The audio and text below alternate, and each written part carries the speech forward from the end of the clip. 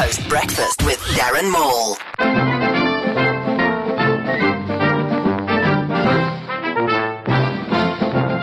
The president, in an attempt to appear more healthy, has taken up yoga with the First Ladies. No, wait, that's just in. It's Twister with the First Ladies.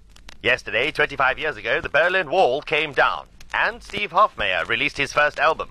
Coincidence? I think not.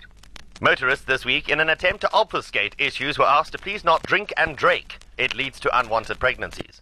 Social media has just leaked a photo of a life-size cake of Jennifer Lawrence. Oh, crumbs. Now that's just the icing on the cake. Russia's first same-sex marriage has just been registered for 2 Russian women. Russian leaders were confused and asked, "What? Where's Putin?" Here ended the morning news.